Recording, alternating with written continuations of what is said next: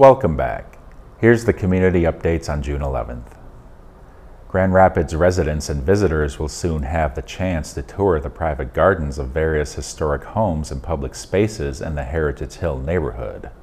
Organized by the Heritage Hill Association, an official garden tour will take place on Saturday, June 19th from 9 a.m. to 3 p.m.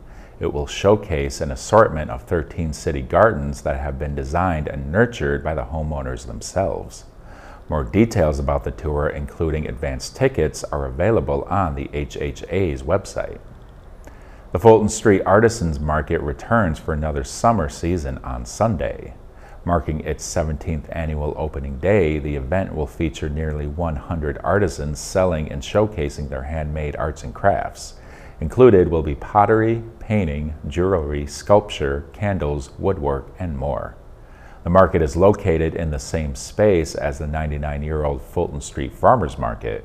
It operates every Sunday this summer through the end of September. More details are available through its Facebook page. The Grand Rapids Public Library's annual summer reading program for adults kicks off this month on Thursday, June 17th.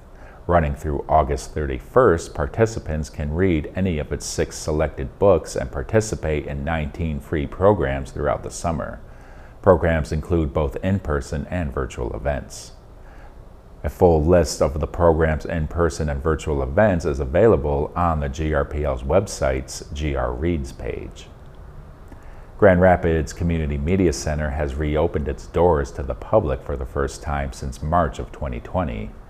Its in-person services include checkouts for video and audio production equipment through GRTV, WYCE 88.1 FM, Wealthy Theater, the Rapidian, and nonprofit web development.